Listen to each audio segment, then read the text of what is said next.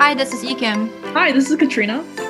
Welcome to High Impact Coffee Hour, where you can listen to two psychology nerds chat with academics about philosophy, feminism, and science.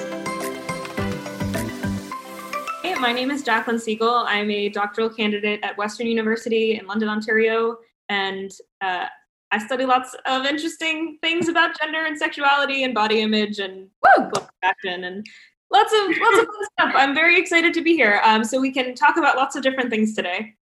Amazing.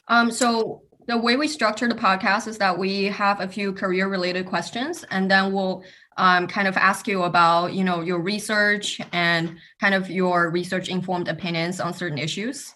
Right. So yeah, Kat will start off with some of the career questions. Yeah, so the first question would be, could you just tell us a little bit about how you became involved in research and how you chose your specific topic for your PhD? Yes. So my research journey has been rather interesting and a little bit haphazard. So when I started my undergraduate degree, I initially started out in comprehensive science because I wanted to be doing epigenetic research. I wanted to identify behavioral loci for specific conditions I was interested in, and one of which was anorexia nervosa because I was interested in eating disorders at the time. And then quickly into my undergraduate career, I realized that comprehensive science was not for me. It's good for other people, but organic chemistry was never going to be something that I enjoyed. And so I switched after my first semester into a psychology program because I was interested in eating disorders. I knew, obviously eating disorders are a psychological condition. And so I wanted to learn more about them that way. And I also knew that if I wanted to continue studying eating disorders, I would need to be doing lab work. Like that, I knew that was something that looked good on a graduate application. I wish I could say that I was so passionate and immediately drawn to research, but that is not the honest answer. The honest answer is that I did what I needed to do to build my CV to get into grad school. So the first lab that I started out in was an infant cognition lab. And so I was involved in understanding how it is that children acquire information about the world and how it is that they learn best. And it was a really positive experience. I learned a lot. I got to see a lot of babies, and that was great. But it just didn't feel right. I wasn't that interested in what we were doing. I was more excited about the babies than I was about the research. And that's probably an indication that I'm not doing the right kind of research. So I worked through undergraduate super duper fast. I knew that I would be eligible to graduate after my third year of undergrad. And so during my second year, I decided to apply to Villanova's combined master's and undergrad program. And so I got into that. And so I started my undergraduate degree with my master's concurrently during the third year of my undergrad.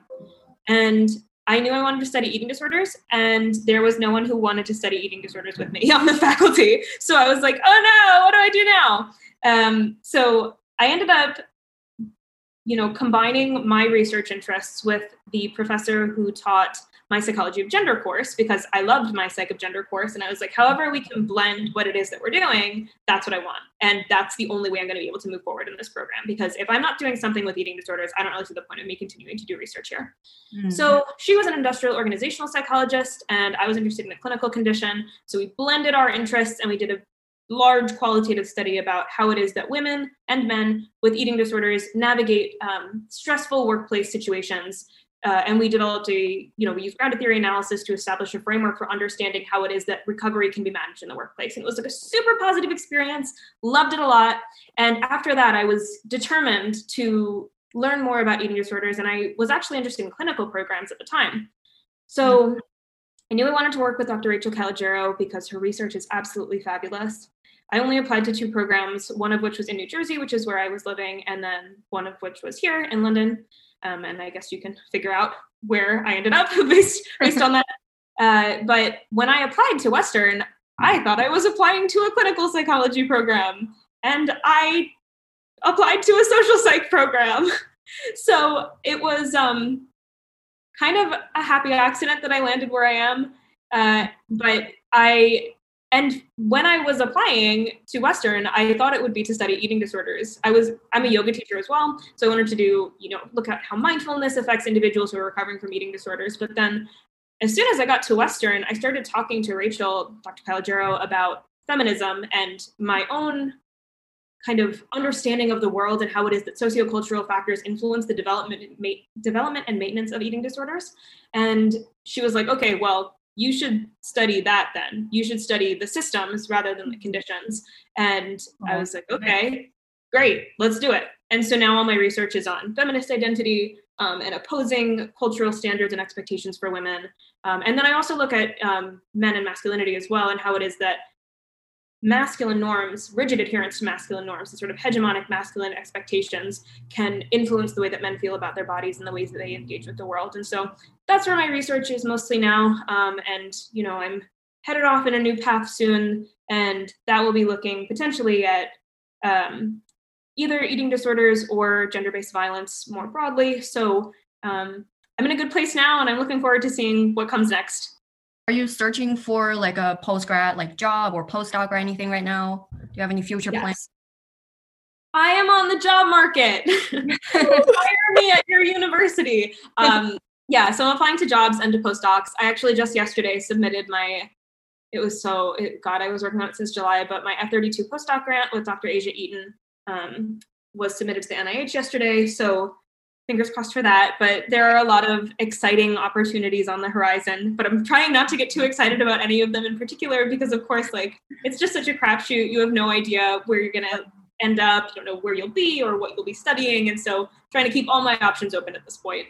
I was just going to say, as a tangent, it's really awesome just to hear how you said you only applied to 2 programs and then you ended up in the one that you really truly belonged in, even though you may not have known what it could have led to. But it's really awesome that you found a place that would foster your growth and your development as a researcher and as a social psychologist rather than a clinical one. So that's really cool to hear.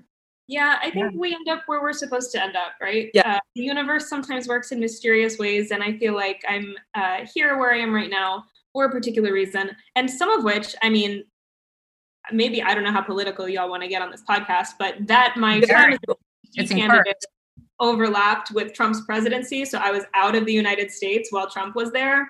Beautiful. Oh my gosh. That's very fair. Yeah. Are you looking to stay in Canada going forward?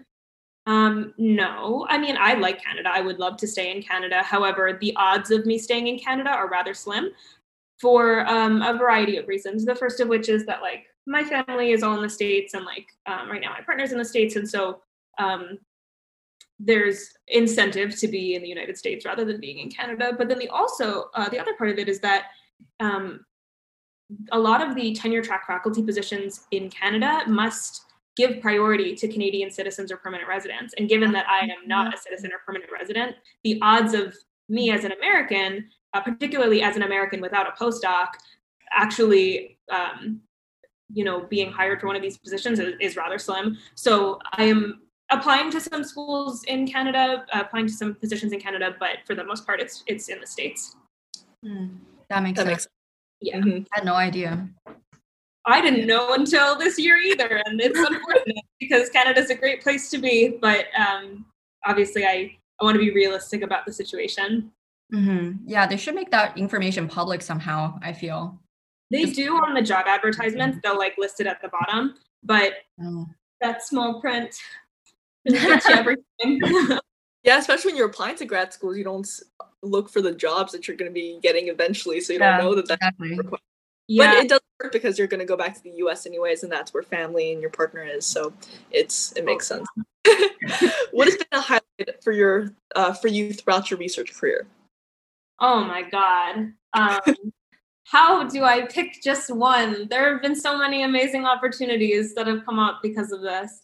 I don't know if anything beats the high of having your first article published. I guess it technically wasn't my first article. My first author article was my master's thesis research about women with eating disorders, and it was published in Psych of Women Quarterly. And my God, what an exhilarating experience to see 3 years worth of work put in, immortalized in the pages of this amazing journal. That was a really, really positive experience for me. I would say others have been conferences. I attended the Society for the Psychological Study of Social Issues conference last year in San Diego. And between San Diego and social justice people and hearing cool research, I feel like my heart grew 3 sizes that day. It was such a wonderful experience. And then I think two more. Sorry, I could not possibly pick just one. Go ahead. Another really, really neat experience I had was I proposed my own special issue with a team, but I'm the lead editor on it for Psych of Women Quarterly, and now we have our own special issue. And like as a graduate student, that's absolutely chaotic. I can't believe that it's happening still. But so we have like editor privileges within the journal and whatever, and so that's neat. But then there are smaller things, right? So some of it is seeing my honors thesis students present their research for the first time and seeing some of their work being published in like smaller journals, like student journals and things.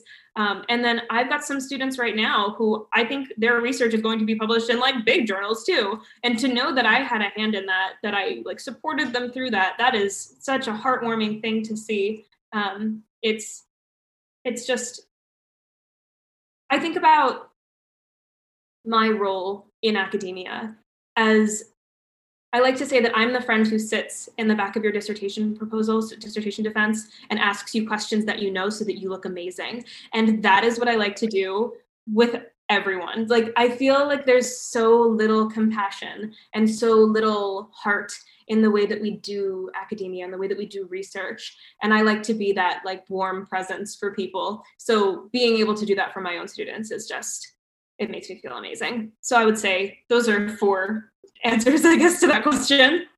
Thank you for that. I'm sure the students are so lucky to have you as their thesis advisor and mentor. And it's just so nice to have people like that in the academic space when, like you said, it can feel cold and hard to get through anything or anywhere. So it's nice to have those people around. Well, thanks. I have been fortunate to have been surrounded by people who have been that for me. And so to be able to pass that on it feels like a responsibility for me. And it's one that I am so glad to have. That's awesome. Yeah, I think those are very unique experiences to people in academia. Like you can turn this experience into something that's like positive. And I think for a lot of people, like it's not. And I think, like obviously there are a lot of systemic issues as to why that is. And, hopefully we're all working towards a better future for academia. But yeah, I think there are a lot of problems that need to be tackled. And, I won't get too radical about this, but there is a part of me that feels like the intense burnout so many academics face, given the unreasonable demands that all of us are kind of expected to live up to,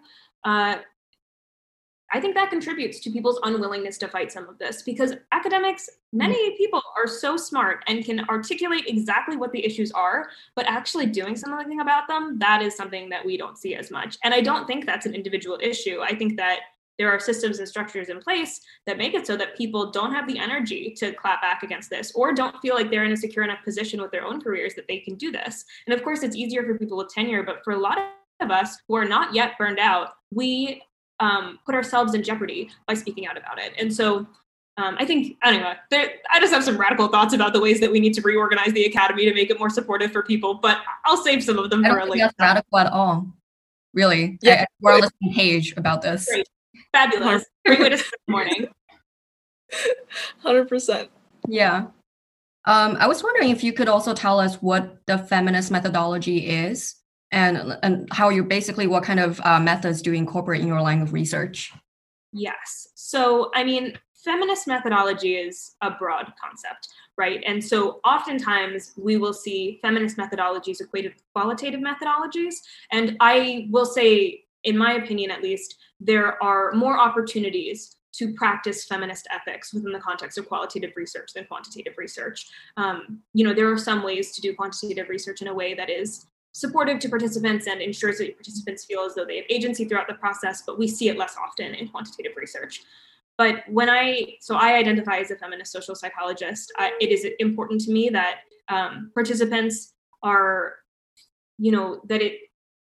participating in research is a positive experience that does not, of course, traumatize them, that they are actively engaged in and that they have a say in. The research should reflect them, and they should feel proud to be a part of it. It shouldn't just be something that they do and then get over with. So that's something that we do in qualitative research a lot. So I, always give participants, just small things. I feel like my feminist ethic is kind of woven into the ways that I do research. And so a lot of it kind of presumably looks rather similar to mainstream methods, but it's the timbre of the way that it's done, and it's the small things. So, I'll take you through a standard qualitative project. Participants are recruited online. They contact me for a semi-structured interview. Participants are sent the questions ahead of time so that nobody's caught off guard. They can change the questions if they'd like. They can refuse to answer questions if they'd like. There is no pushing. A lot of the time, so one of the projects that I'm doing right now with Dr. Asia Eaton, we're taking a trauma-informed approach, and so we ensure that participants always feel as though they're safe and that they can share their stories. And at any point, if the space becomes unsafe, the interview can stop and there are no questions asked. Something that I have recently started doing is allowing participants to view their transcripts prior to having them analyzed, to give them the opportunity to clarify their points and to ensure that they're represented in the best possible light.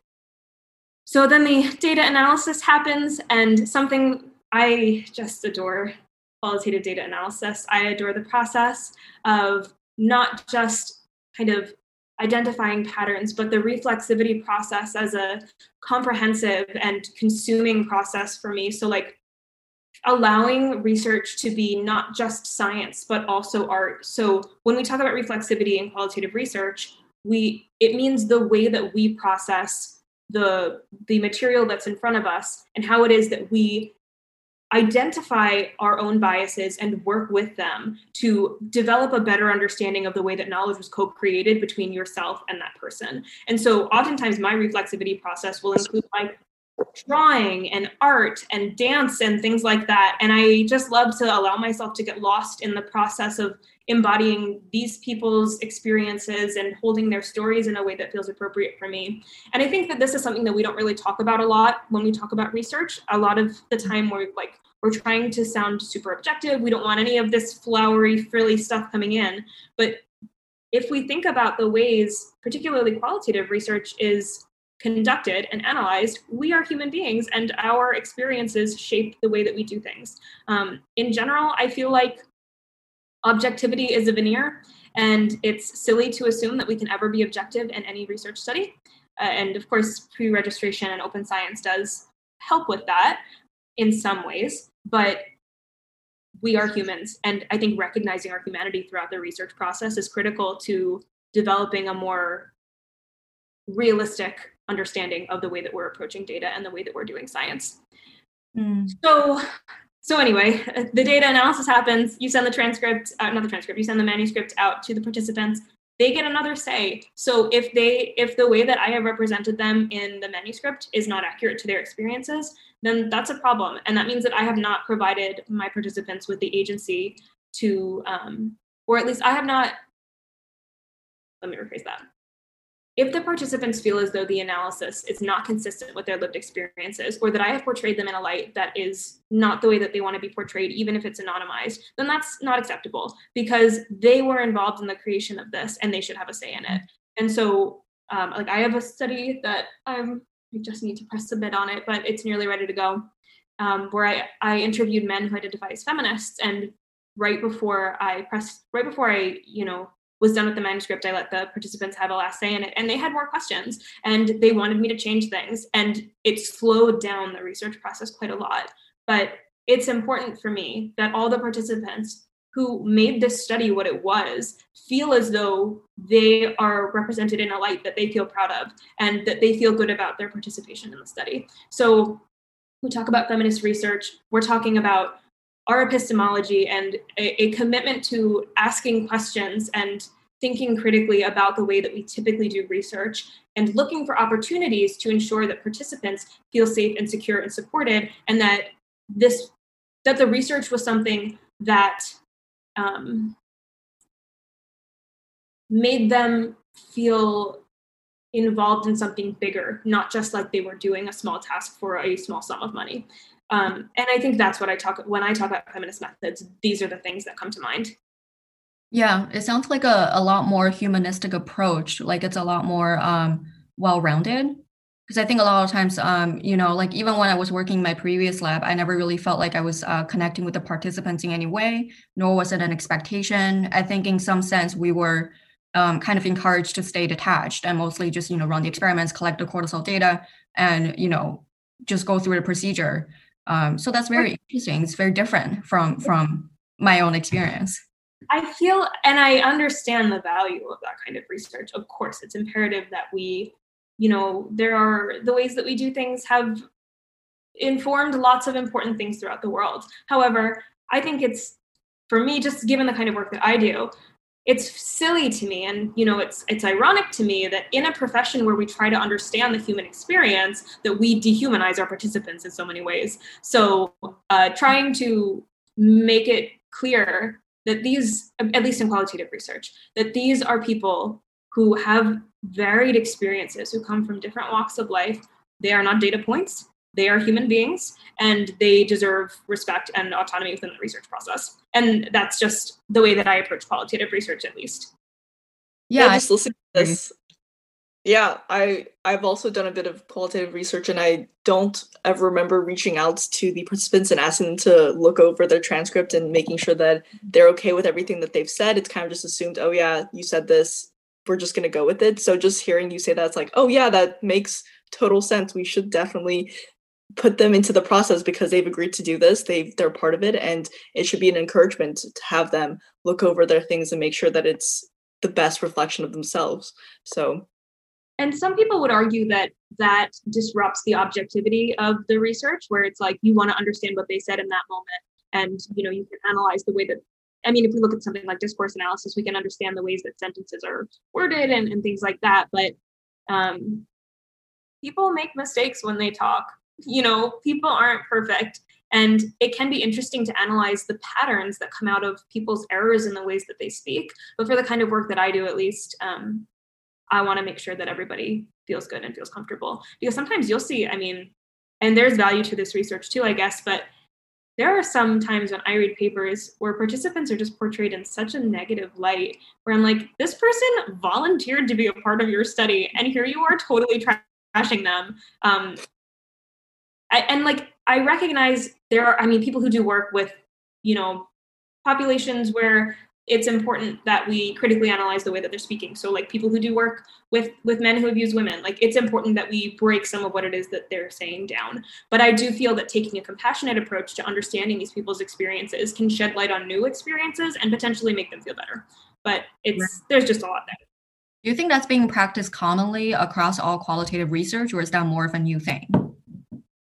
I think it depends on the analytic method that's being used.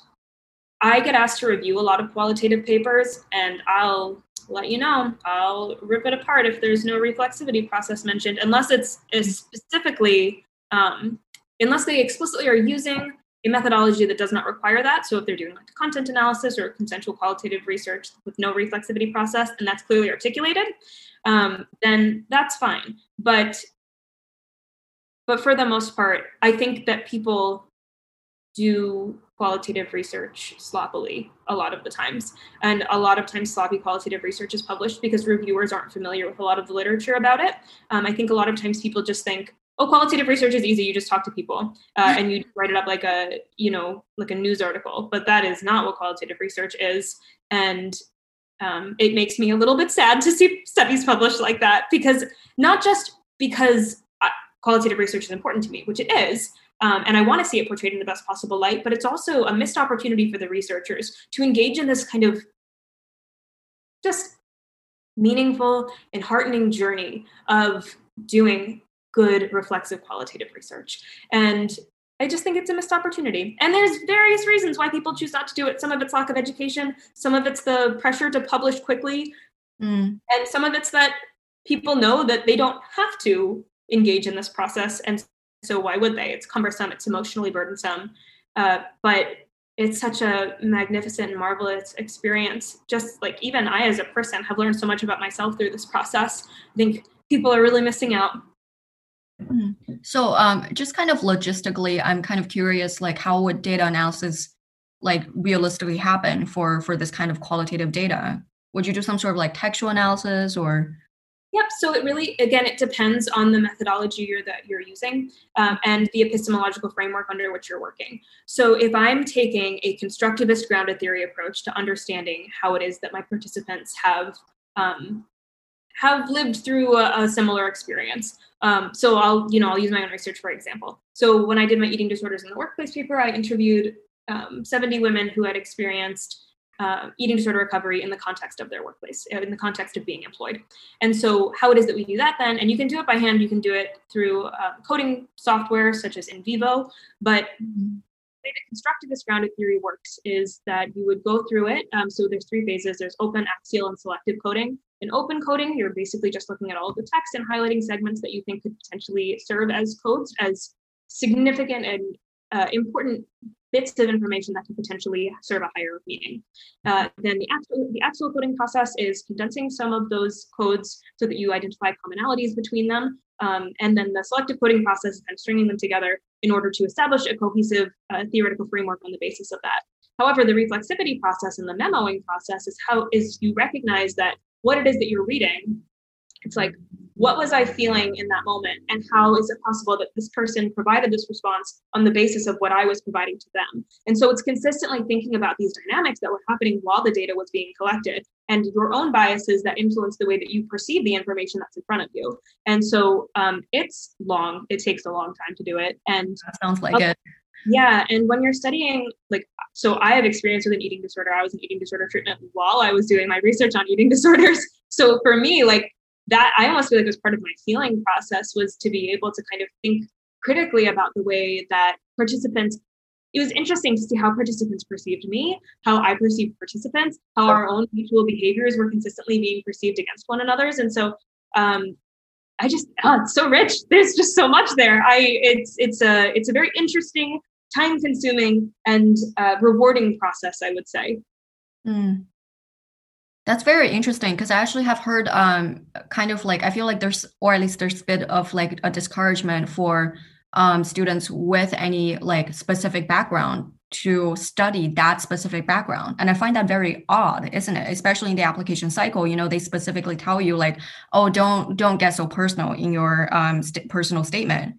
But Yes. But what if your personal experience is the motivator for you to pursue that career path, and you're not really encouraged to talk about it because it's considered unprofessional? It is, I think, yeah. I mean, I think that lived experience is invaluable for understanding research. I understand too that there are people who think that research needs to be quote unquote objective, and that this could potentially bias your interpretation of results and the likes. However, there's quite a lot of work and research and theorizing that has been done on the concept. I'll talk about qualitative research again, but within qualitative research, there are benefits to being an insider to people's experiences, and there are benefits to being an outsider. And so what I try to do, so I'll talk about my male feminist study again, but what we do, I interviewed men. I am an outsider to the experience of being a man. I am a cisgender woman. However, another person on the research team is a cisgender man. And so he would sometimes pick up on things that I couldn't pick up on because I was an outsider and he was an insider to these men's experiences. So there's value in both, but recognizing the limitations of each is important. Absolutely. Do you think that there has been a shift in how women are portrayed in the media and public in terms of body image? Oh, that's a big question. I think I don't want to discount the progress that has been made over the last several decades. There has certainly been a lot of progress made compared to what we used to see in the 50s and 60s and 70s, 80s, even since then. Really the 90s and the 2000s, 2010s, and now 2020, we're seeing rapid progress happening. Absolutely. We're nowhere near where we need to be at all. We still, sure, gender neutral clothing, it's nice to see it depicted. Whose bodies is it being depicted on? Thin white women for the most part. The lack of diversity, size diversity, racial diversity, any sort of diversity in advertising is ridiculous. And the sexual objectification of women in advertising continues despite repeated calls for change from feminist activists for decades. It's getting better, but the problem persists. I think in particular, the lack of size diversity is, it's appalling to see. I don't know if you folks are familiar with any of the research on weight stigma, but there's a whole trend of quote unquote, and this is not my words, these are the words that are used in the research, but headless fatties, where people with fat bodies will be depicted without a head, and it's just their fat body, and that's supposed to be representative of them. So I am someone who studies self-objectification, and so to see people's bodies literally representing them in media advertisements is very upsetting to me. But the same is true of slender women, where women are depicted sexually and their faces are not portrayed. This is a very common thing that we see in media advertisements. And so I hate to be a downer, but we got a long way to go. That's the realistic take on it. Yeah. I mean, there's so much that needs to be done, even with having people from different racial identities and gender identities as well being represented in advertising. So I'm gonna go off on one more tangent on this. Please go on. But we're seeing the emergence. We're seeing the thinspo trend going away. We're seeing less praise for emaciated bodies. However, in its place, we are seeing things like quote unquote fitspiration and quote unquote body positivity. Fitspiration is ridiculous. It's extremely thin women who also have muscles. So it's even more unrealistic, and women are required to do even more to meet those expectations. Fitspo, for the most part, is a little bit garbage. There are some accounts that genuinely portray a healthy and realistic body image. However, I think it's important to interrogate why it is that we as a culture are absolutely obsessed with women doing things with their bodies. I don't know if people know this, but women do stuff that's not related to their bodies too. And I think it would be great if we could focus a little bit more on that. The second bit, body positivity, important, very critical. Its roots are radical. However, the way that it's been appropriated in mainstream culture, not radical. Mostly just white women who are like a size 6 to 8 being like, wow, I'm not a size, 0 to 2. Amazing. But realistically, we know the average size for women in America is 14 or potentially even higher at this point, which is fine and good and normal. But the body positivity movement is generally not radical. We're not really seeing trans bodies. We're not seeing Black bodies. And there is, of course, a subculture of body positivity that does really embrace lots of different things. But that is a subculture, and that's not what we see generally depicted. So progress is being made. It's not enough.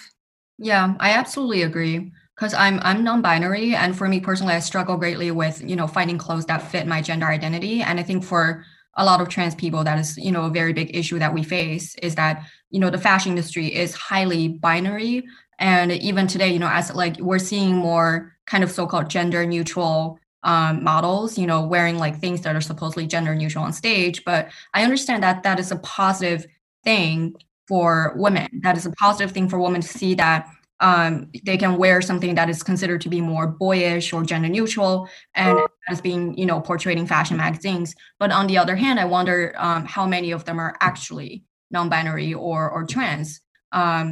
Because I think I would like to see more representation for the trans community in that regard. Because if you're going to have someone wear clothes that traditionally trans people are going to wear, then maybe feature some actual trans people in the process.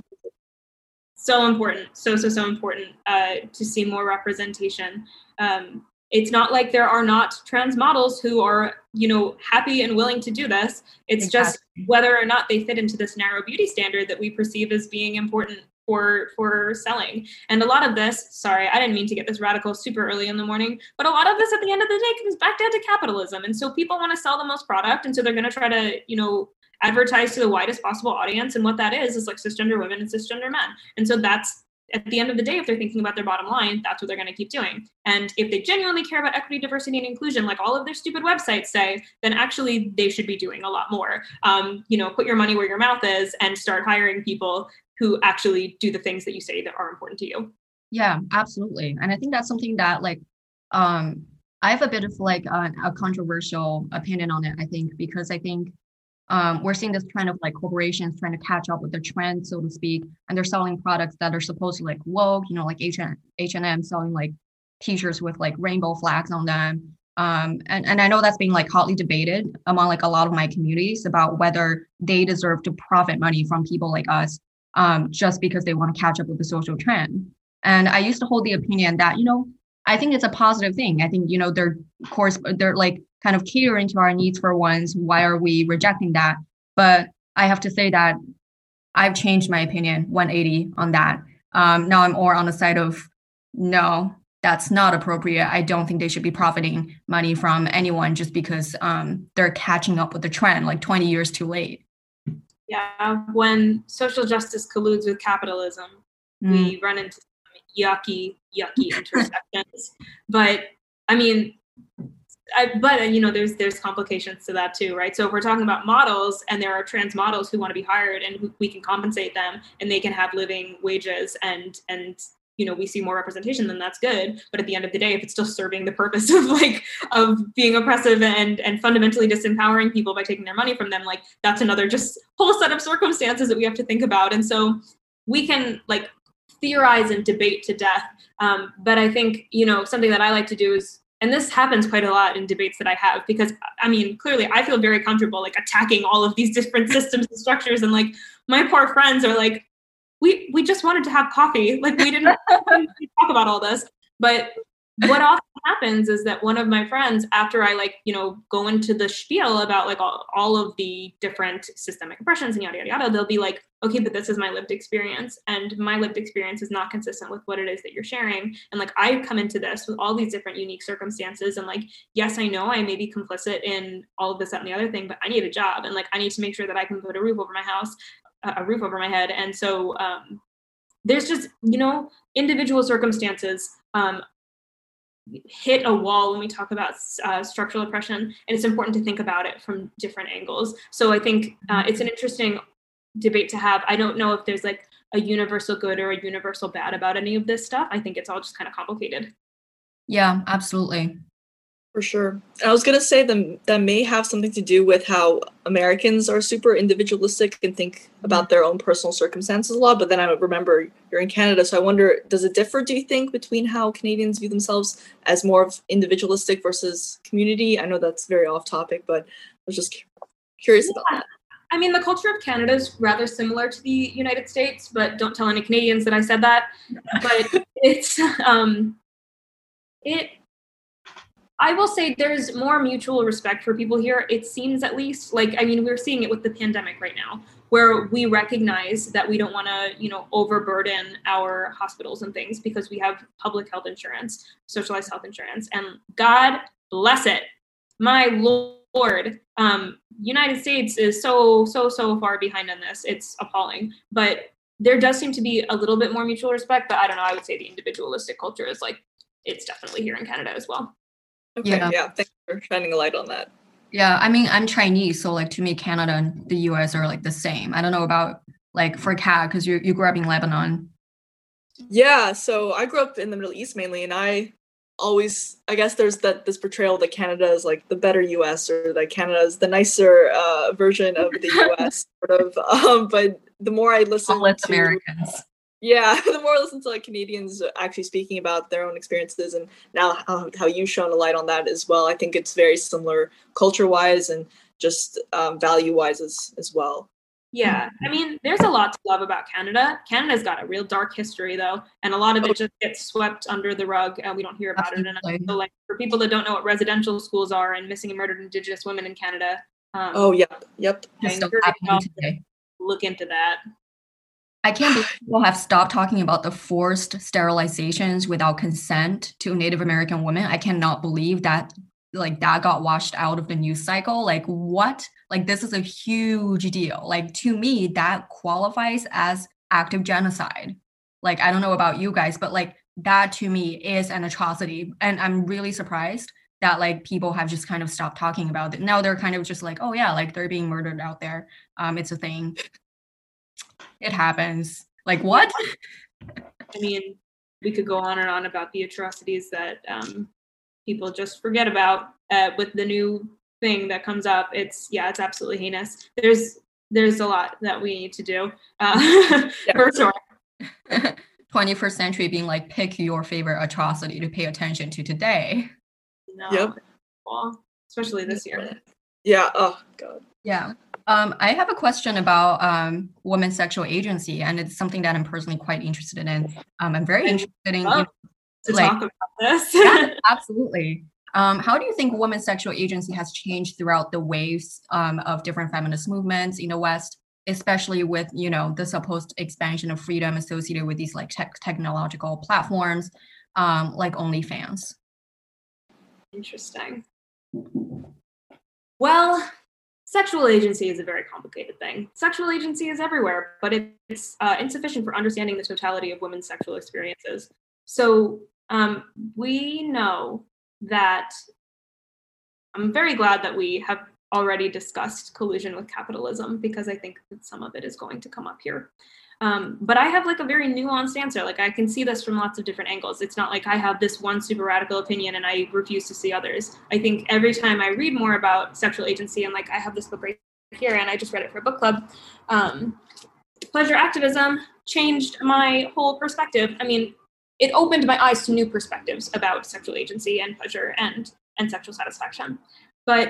And then just this morning at 4:30 in the morning, I woke up and I was like, I need to read everything Sarah McClelland has written about intimate injustice and intimate justice. And so that's what I was doing this morning. And so my world is constantly being changed, and my perspective is being informed by new ideas as I continue to learn more about this. Okay, how to begin? Obviously, the sexual oppression of women is a very bad thing, but I think that it takes many forms. So while certainly we're seeing expanded sexual agency for women lately, and we see the encouragement of women to, we see the encouragement of women to perform their sexuality, certainly. We like to see porn of women. People like that. People will pay money for that. Is that sexual agency? In some ways, I think that it's good to think about, yes, women can express themselves sexually, but I also think it's critical to consider who is being empowered by this. Is Rachel, Dr. Calogero, and I have a paper in the Archives of Sexual Behavior about this. It's important to think about, do women, and some women do, and those women have their own experiences, but it's just nuanced, because there are lots of women who feel coerced and pressured into engaging in this, because now the standard for women is sexualized. And so women who step out of that face their own unique social circumstances that make it challenging for women to not do that. So like, personally, like I'm a pretty sexually conservative person. And so there are lots of different forces and factors that make me feel ashamed for that. And so we see it happening in like lots of different directions. I think especially we're seeing the proliferation of, and like sex work is of course real work, but is work sexual agency, or is work work? So if we're talking about the collusion of sexual agency and empowerment with capitalism, we have to critically consider if that's a sexually subjective experience, or if this is just a means of participating in our own sexual objectification.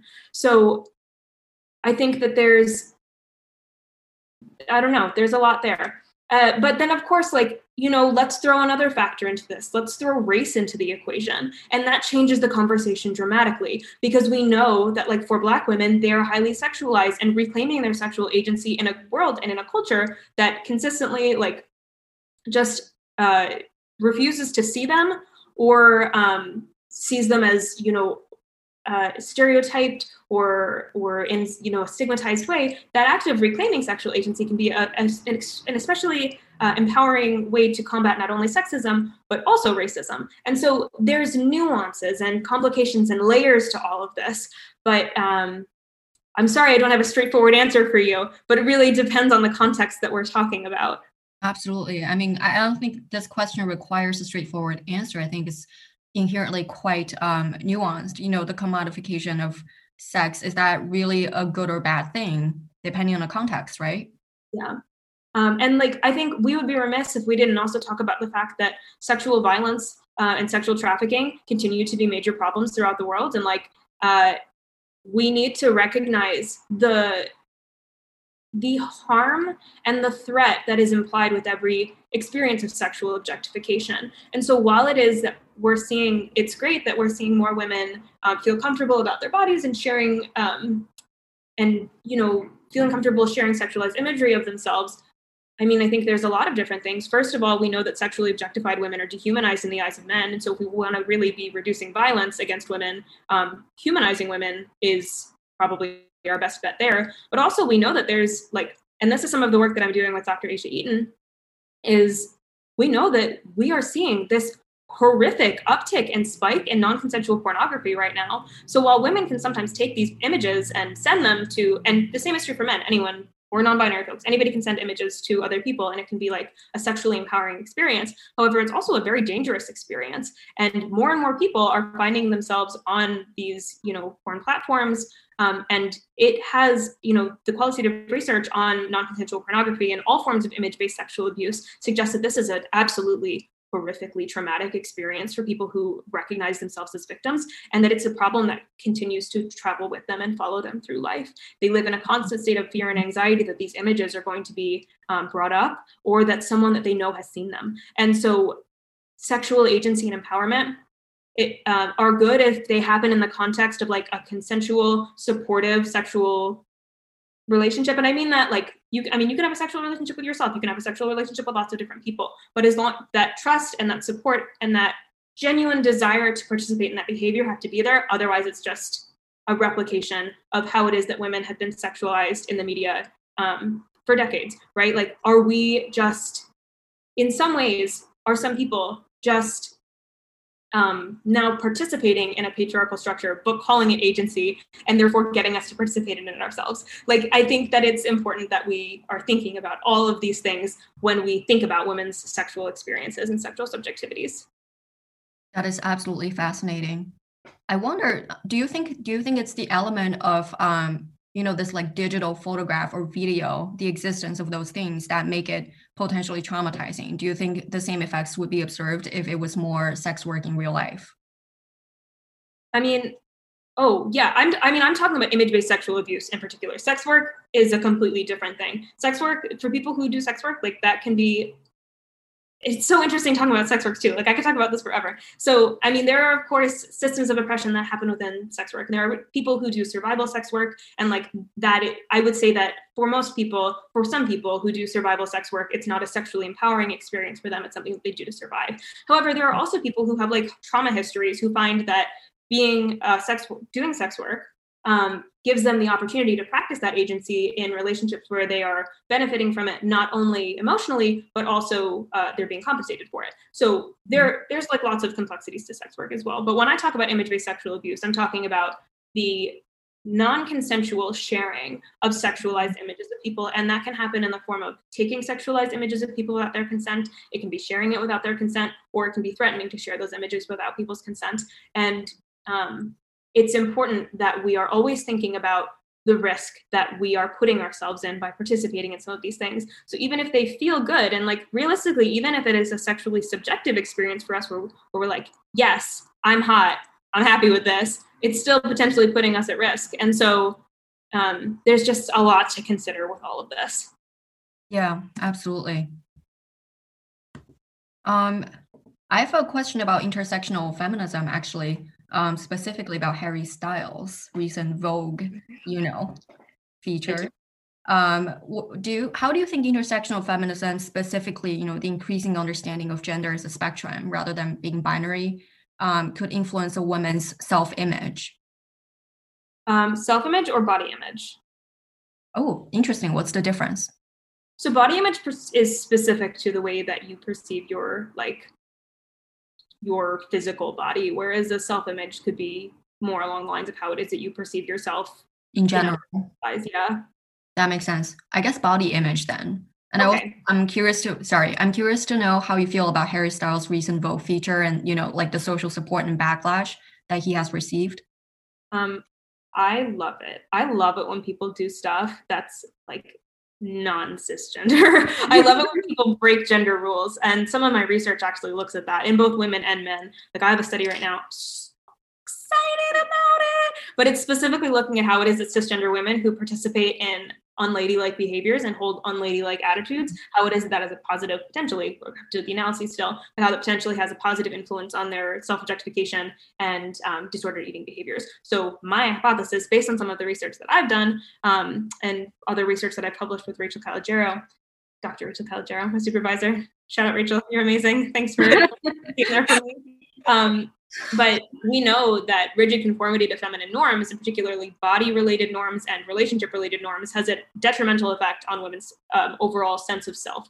We know that women who think that being in a romantic relationship is something that is imperative for them. We also know that women who think that having a slim body, or it's imperative, or thinking that it's important to focus on your makeup, we know that these women don't fare as well mental health-wise in general. That's what the trends seem to suggest. As long as that about like you are participating in those things because you feel you need to, not necessarily because you want to. And it's the conformity aspect that we lose the agency in there. Mm-hmm. So I think that all forms of diversity in advertising are good. And like, of course, advertising has its own set of circumstances and complications. If we talk about colluding with capitalism, we talk about social justice colluding with capitalism. I feel like this is a prime example of that, where we're like, oh my God, yeah, Harry Styles being agentic and doing whatever he wants. I apologize. Does Harry Styles use he pronouns? Yeah. I believe so, yeah. Okay. For right. now. For now. That's great. I'll use he pronouns for now. And if someone is listening to this in the future and Harry Styles uses different pronouns, then I apologize. We're doing our best with what we can. Exactly. Yes. So it's good that, if this is something that Harry Styles genuinely wants, that he's being able to, perform gender in the ways that feel appropriate for him. And that's great. And everybody should feel free to do that. I love it. I mean, I get all excited. And this is some of the work that I've done as well, where it's like fathers who talk to their daughters about body image, men who identify as feminists. I love it when men are able to explore those parts of themselves. And like, there's so many reasons why men are not that they're incapable of doing that, but feel that they can't explore some of that. And some of that is internalized pressure. We know that men, many men feel a rigid adherence to masculine norms is important for them. But we also know that there's a social backlash against men who don't participate in those systems. And like for men, the threat is a lot higher than it is for women. I mean, no, I don't want to say that. I don't want to say it's a lot higher, but the threat is definitely there for men in a way that,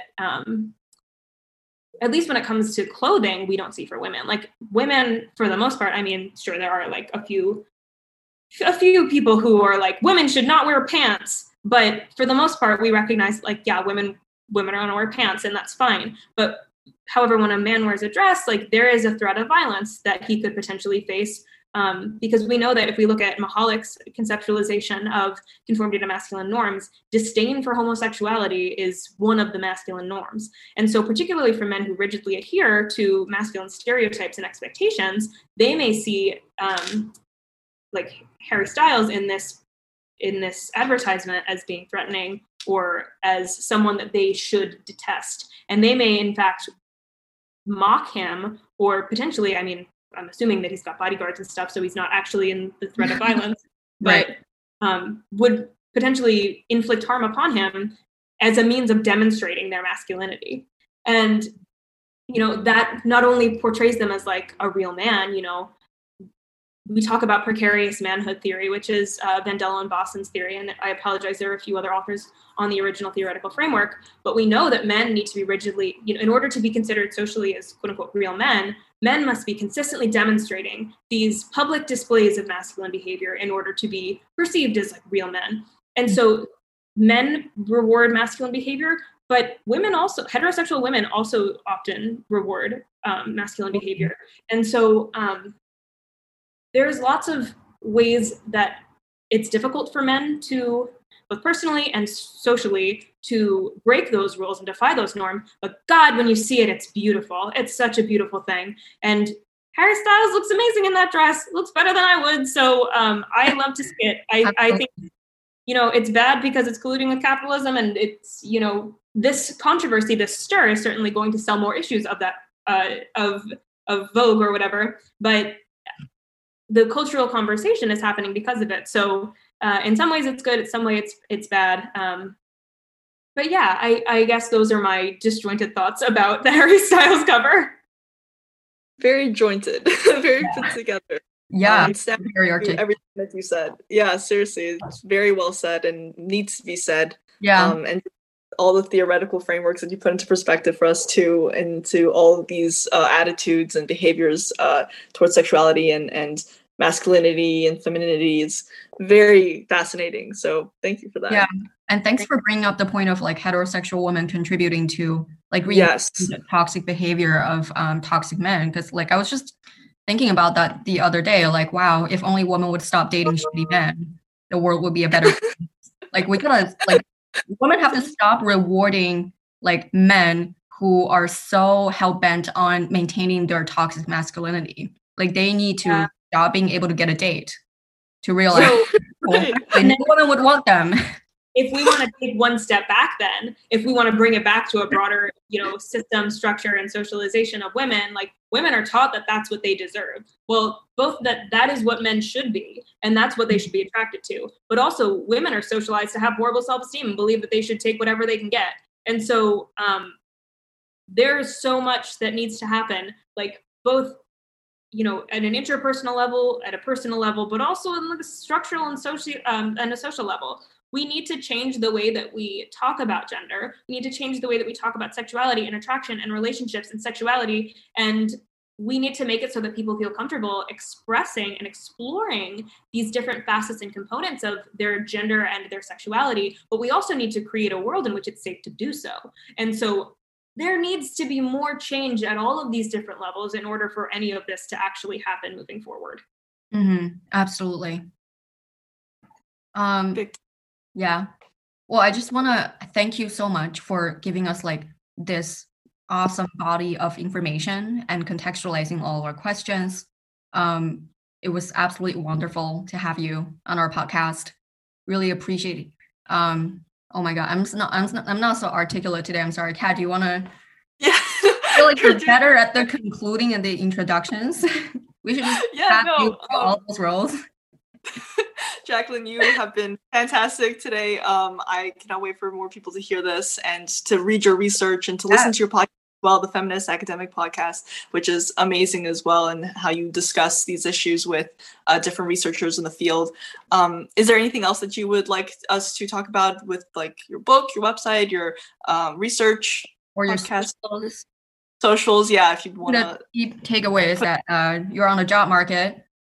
Yeah, I'm on the job market. Someone please hire me. I would love to be in Southern California. That would be my ideal place. But the NIH, if you're listening to this, I would also love to be in Miami because that's where I submitted my F-32 to. Are you in USC? No, I'm applying to a few postdocs at SDSU in Southern California, but I have personal reasons why I would like to be there. So we shall see what happens. Yes, no matter what, it'll be a warmer place than Canada. So that is for sure. Hopefully, I could do without another Canadian winter. Thank you for the opportunity to speak with y'all today. I appreciate any platform where I can just geek out about feminism. I'm here for it. So thank you for this. Thank you for taking the time. We really, really appreciate it. Thank you so much. And hope you have a great rest of your day. Yes. You too. All right. Bye.